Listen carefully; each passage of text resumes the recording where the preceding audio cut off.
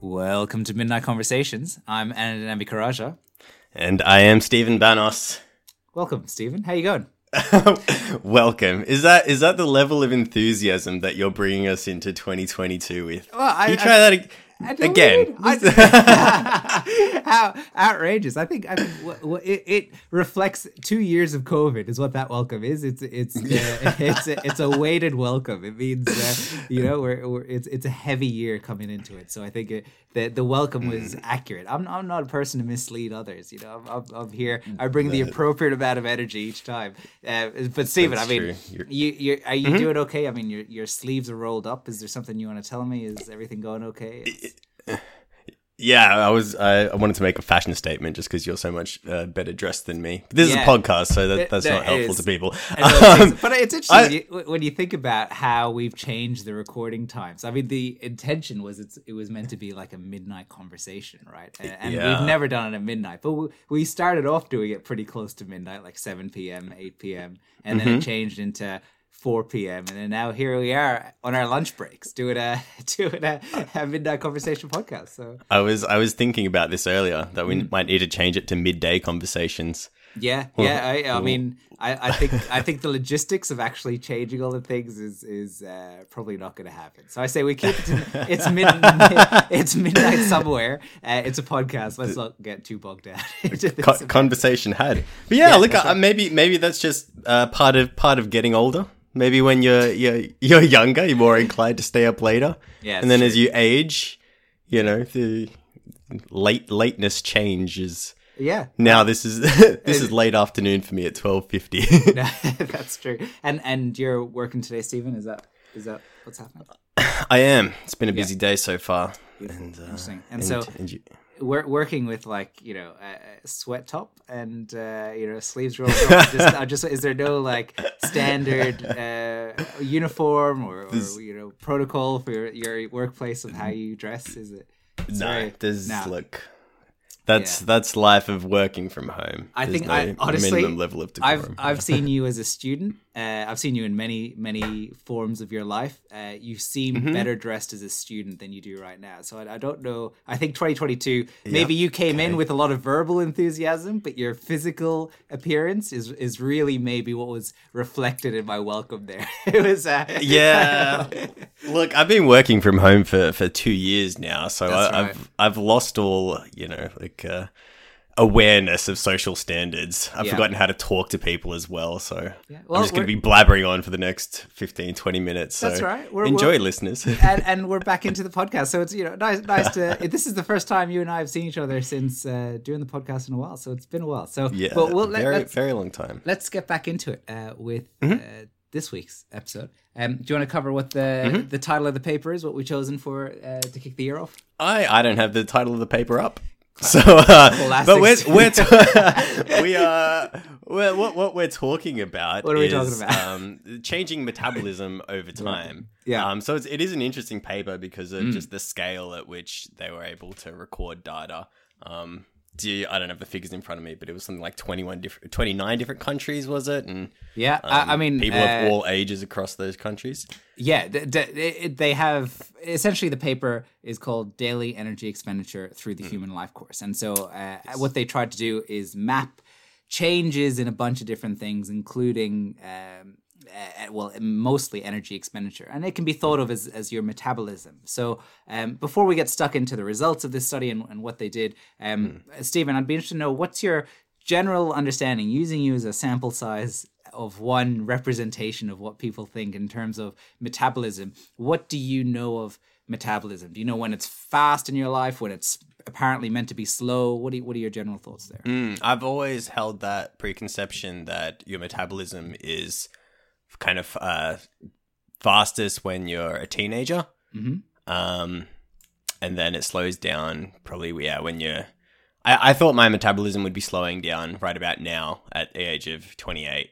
Right, into 30s, like into that 30s, sort of age group. Yeah. So This is actually a commonly held belief, and one that I held as well. One in which I felt that the science demonstrated was that this metabolism change does occur. But what was amazing about this paper, which is published in the journal called Metabolism, and it's quite a technical paper, but the overarching finding that I thought would be useful for this discussion today is it's sort of like a mythbuster paper, because the results of what they show when they track metabolism across these people across their life course, they found that it actually remains relatively stable from 20 to 60 years of age, and then begins to decline after 60. So this sort of decrease in metabolism that people report as they get older is unlikely the case. What these authors have found that your metabolism doesn't in fact decrease. So what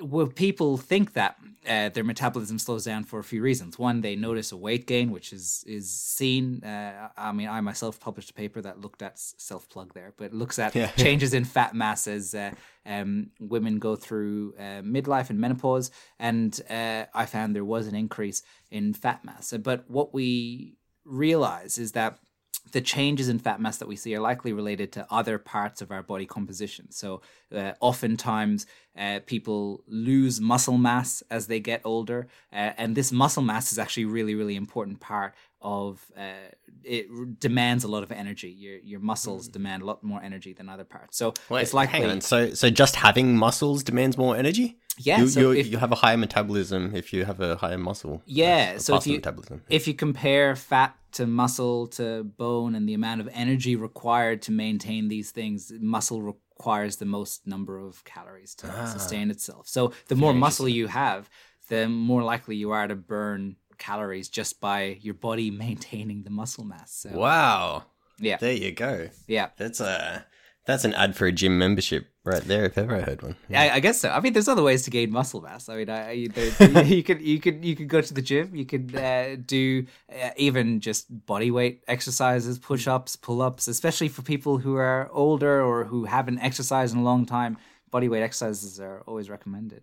But yeah, it's. What are your thoughts on that? Does it shift the way you think about things? What are your overall impressions of those findings? Yeah, well, I want to turn a question back on you firstly, because you've recently had a child and you're approaching, you're approaching your 30s now. So I was kind of wondering if you're developing a dad bod or whether you've maintained that highly active lifestyle that you previously. Yeah, I would actually say I'm probably the fittest I've ever been. Really?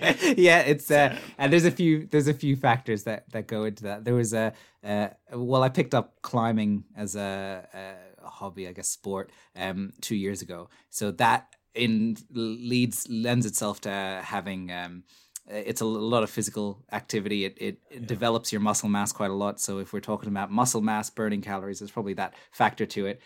Moving down to Canberra several years ago, Canberra's a very cycle friendly place. I cycle everywhere, so even cycling to bouldering and back. So all these sort of factors, I think, lends itself to me being more fitter than I was previously. So I just for context for the listeners, you live about a 45-minute to an hour cycle away from the bouldering place. So you'll cycle there, you'll boulder, climb walls for an hour, and then cycle back. So usually climbing sessions go for a while, like 2 to 3 hours, and then so I'll get there around 8 o'clock, finish up at like 9:30, 10, and then cycle home, get home by 11. So. But plug in some Midnight Conversation podcast in my ear, and the cycles feel quick. It's another self plug. No, but yeah. So I do think I'm fitter, but I think that's a factor. There was a friend I used to climb with. He moved to Queensland, but he used to always make this joke before I was a father, going into fatherhood, about dad strength, and he'd always scream dad strength at me as I was climbing walls. I was like, what is dad strength? He's like, when you become a dad, you harness the strength of becoming a dad. And maybe I blame it on that. Maybe that's a factor. I need to do a scientific study on dad strength, the study of strength of dads. But yourself, do you feel your energy output, how would you compare physical activity or even physique from now to previously? Yeah, I feel like my potential to be fit is the greatest it's ever been. I'm just not realizing that potential.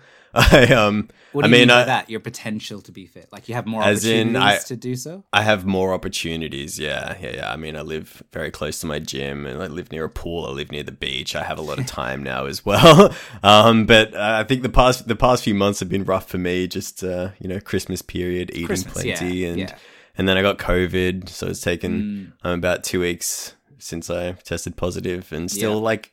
I went to the gym yesterday and was just struggling to breathe a bit, so it's still it's lingering. Yeah. But I'll get back to it now that I know from this paper that I really have no excuses for maintaining my little paunch that I've developed.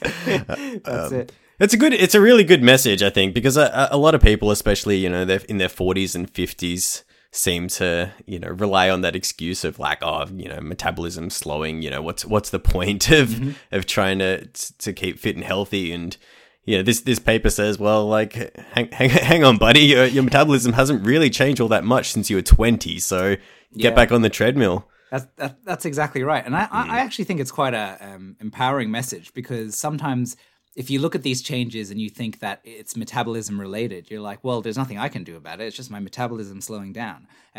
But in fact, if this paper shows us that it stays stable around these age ranges of 20 to 60, it's quite inspiring. It means, well, you do those body weight exercises, get that cardio in, do the incidental exercise, and you will be able to be as fit as you want to be. And so there's not this limiting factor of your body's mechanics, and it's sort of it makes sense. And a lot of these things, when we track the decline in physique or physical activity or anything in individuals, we see it's sort of correlated with this increase in responsibility as people go into the workforce in their mid-20s or even early 30s or early 20s, and then more responsibilities if they have families, or even if they have more responsibilities at work.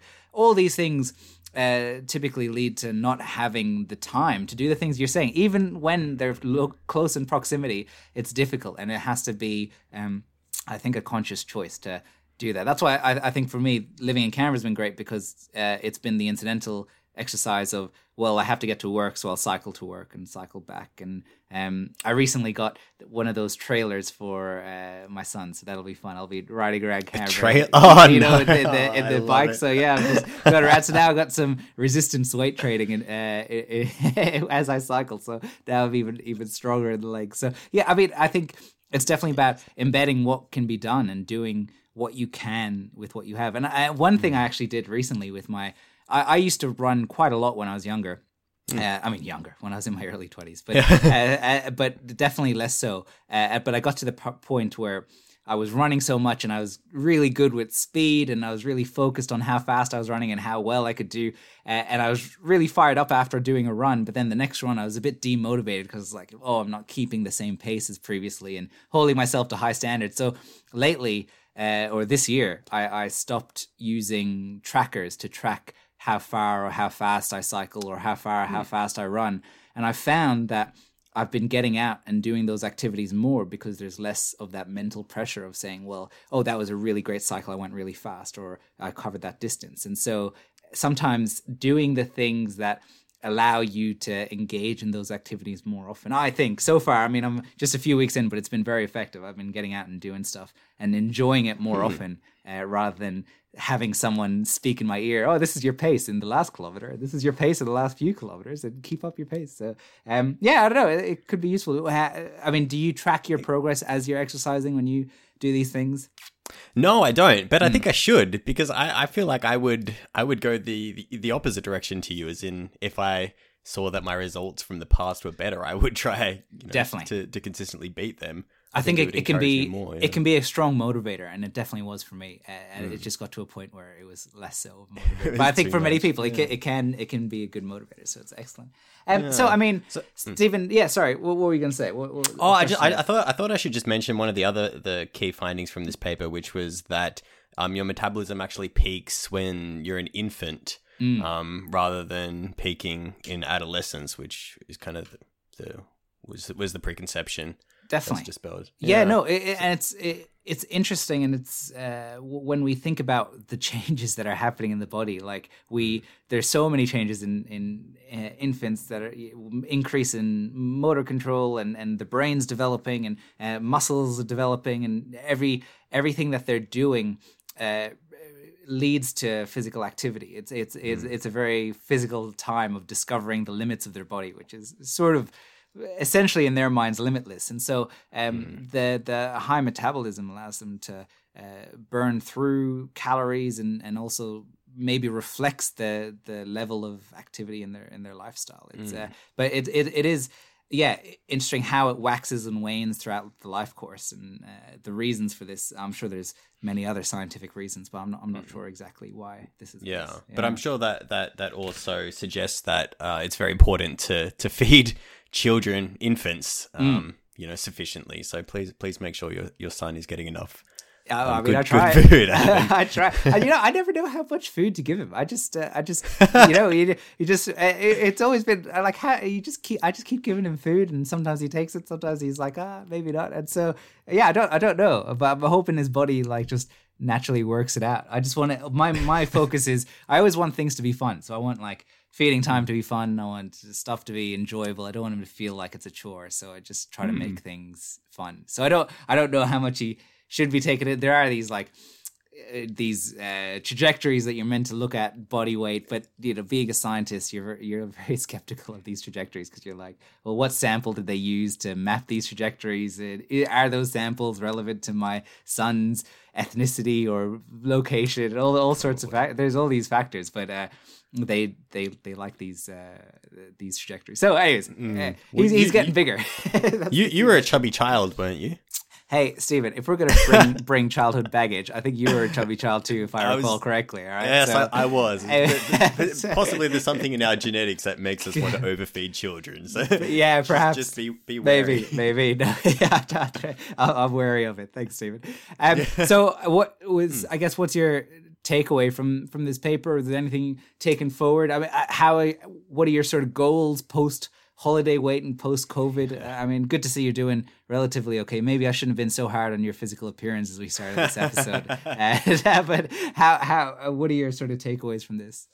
Yeah, no, I think it's really good to have read this paper now, and just, to lose that excuse of slowing metabolism. Yeah. Because I think that'll kind of push me to get back to the fitness levels that I held, even like October, November last year. I was probably twice as fit as I am now. So yeah, really, really need to focus on getting that back. Yeah, I remember I used to play a lot of like social sports, like soccer, and I think that's another way. I guess social motivation to get active. It can help a lot. Yeah, definitely. I need that as well. Just being cooped up at home, just staring at screens all day as well. Yeah, good for stress and mental health as well. Yeah, so definitely. And for you, what's the key takeaway? It's essentially it's inspiring to me, the fact that metabolism doesn't really dictate how your 20s to 60s go in terms of your changes in fat mass. There are other factors, and I reckon the most likely factors are physical activity output, because that influences the number of calories that you're using in a day. Definitely diet is probably very, very important, because if you eat lots of high caloric foods, you're not going to feel full. You'll eat more food, all that sort of stuff. And then I think muscle mass. And I think when I walk away from this paper, it makes me realize those are just probably the three components if I want to live a healthy life. Because I'm in a unique position, because my research is on broadly healthy aging and the brain as it changes. And so when I look at this, I'm constantly reminded of these things we need to do to maintain a healthy lifestyle. I'm also, because I focus on dementia research, I see the consequences, not always direct. There's other factors, genetic, of course, but I do see the influence that poor physical activity or poor diet can have on the brain health. And so I think these reminders are pretty helpful and motivating, but I think this paper in itself is motivating to me to know that, well, it shows we need more focus on these modifiable risk factors. And I think it's a really important podcast to start off 2022 with, and a good message to get out there that make sure that you're conscious of, I guess, these three factors at a minimum, which is physical activity, diet, and I guess your muscle mass, or improving that. And so, yeah, you can do things like DEXA, dual energy X-ray absorbatory scans. I'm not sure if it's covered by private or not, but it's a very nice breakdown of your bone density, your muscle mass, your fat mass, especially as people age in their 30s, 40s, 50s, their bone mineral density, particularly in women, goes down. So there's which means your bones can be thought of as being more brittle, more prone to breaking. And so if you have this, then you have injuries, you're less likely to engage in physical activity. So there's all sorts of layers to it. But I guess if I had a recommendation from this, it would be engage in these modifiable lifestyle factors. And if you can know what your baseline factor is, just like you were saying, it helps to know your numbers. So if you know what your baseline number is and check on it every few years, it'll be maybe a motivator and maybe useful to see how you're going. So. Just one last quick question though. Yeah. Do you think the belief that your metabolism is slowing could potentially cause it to slow? Just the power of the mind? I think it can influence your motivation and behaviors. I definitely think if someone says, "Oh, my metabolism's meant to slow down in my 40s, that's why I'm seeing this," but it makes them put more emphasis on the slow metabolism rather than the perhaps poor dietary choices that are occurring because of lack of time, lack of maybe time poor people is probably the most common reason. And so I definitely think it shifts the weight off that as a reason, maybe shifts it onto other factors. Now, in saying this, there are other factors that influence weight gain in midlife, and it's not all modifiable. But I do think the good thing about this is it sort of knocks off this one big factor that lots of people would point to, and maybe says, "Hey, let's do some other activities to try to mitigate this." So yeah on my 60th birthday, yeah, I'm gonna eat so much cake. Yeah, just let my body decline from there. Can't wait. I don't know if that's the message. I think when you're 60, that's my it's message. saying I'm that taking your it with me. metabolism's worse to cope with the high intake of calories. So if anything, it's use it now rather than when you're 60, right? Isn't that the premise? Or no, the message is to give up when you hit 60. I hope listeners also follow me in that line of thinking. That's right. I do hope we're doing these podcasts till we're 60. It'll be longer, just to check in, and then we could like throw back to previous podcasts. It's great. It sounds good. I would say that.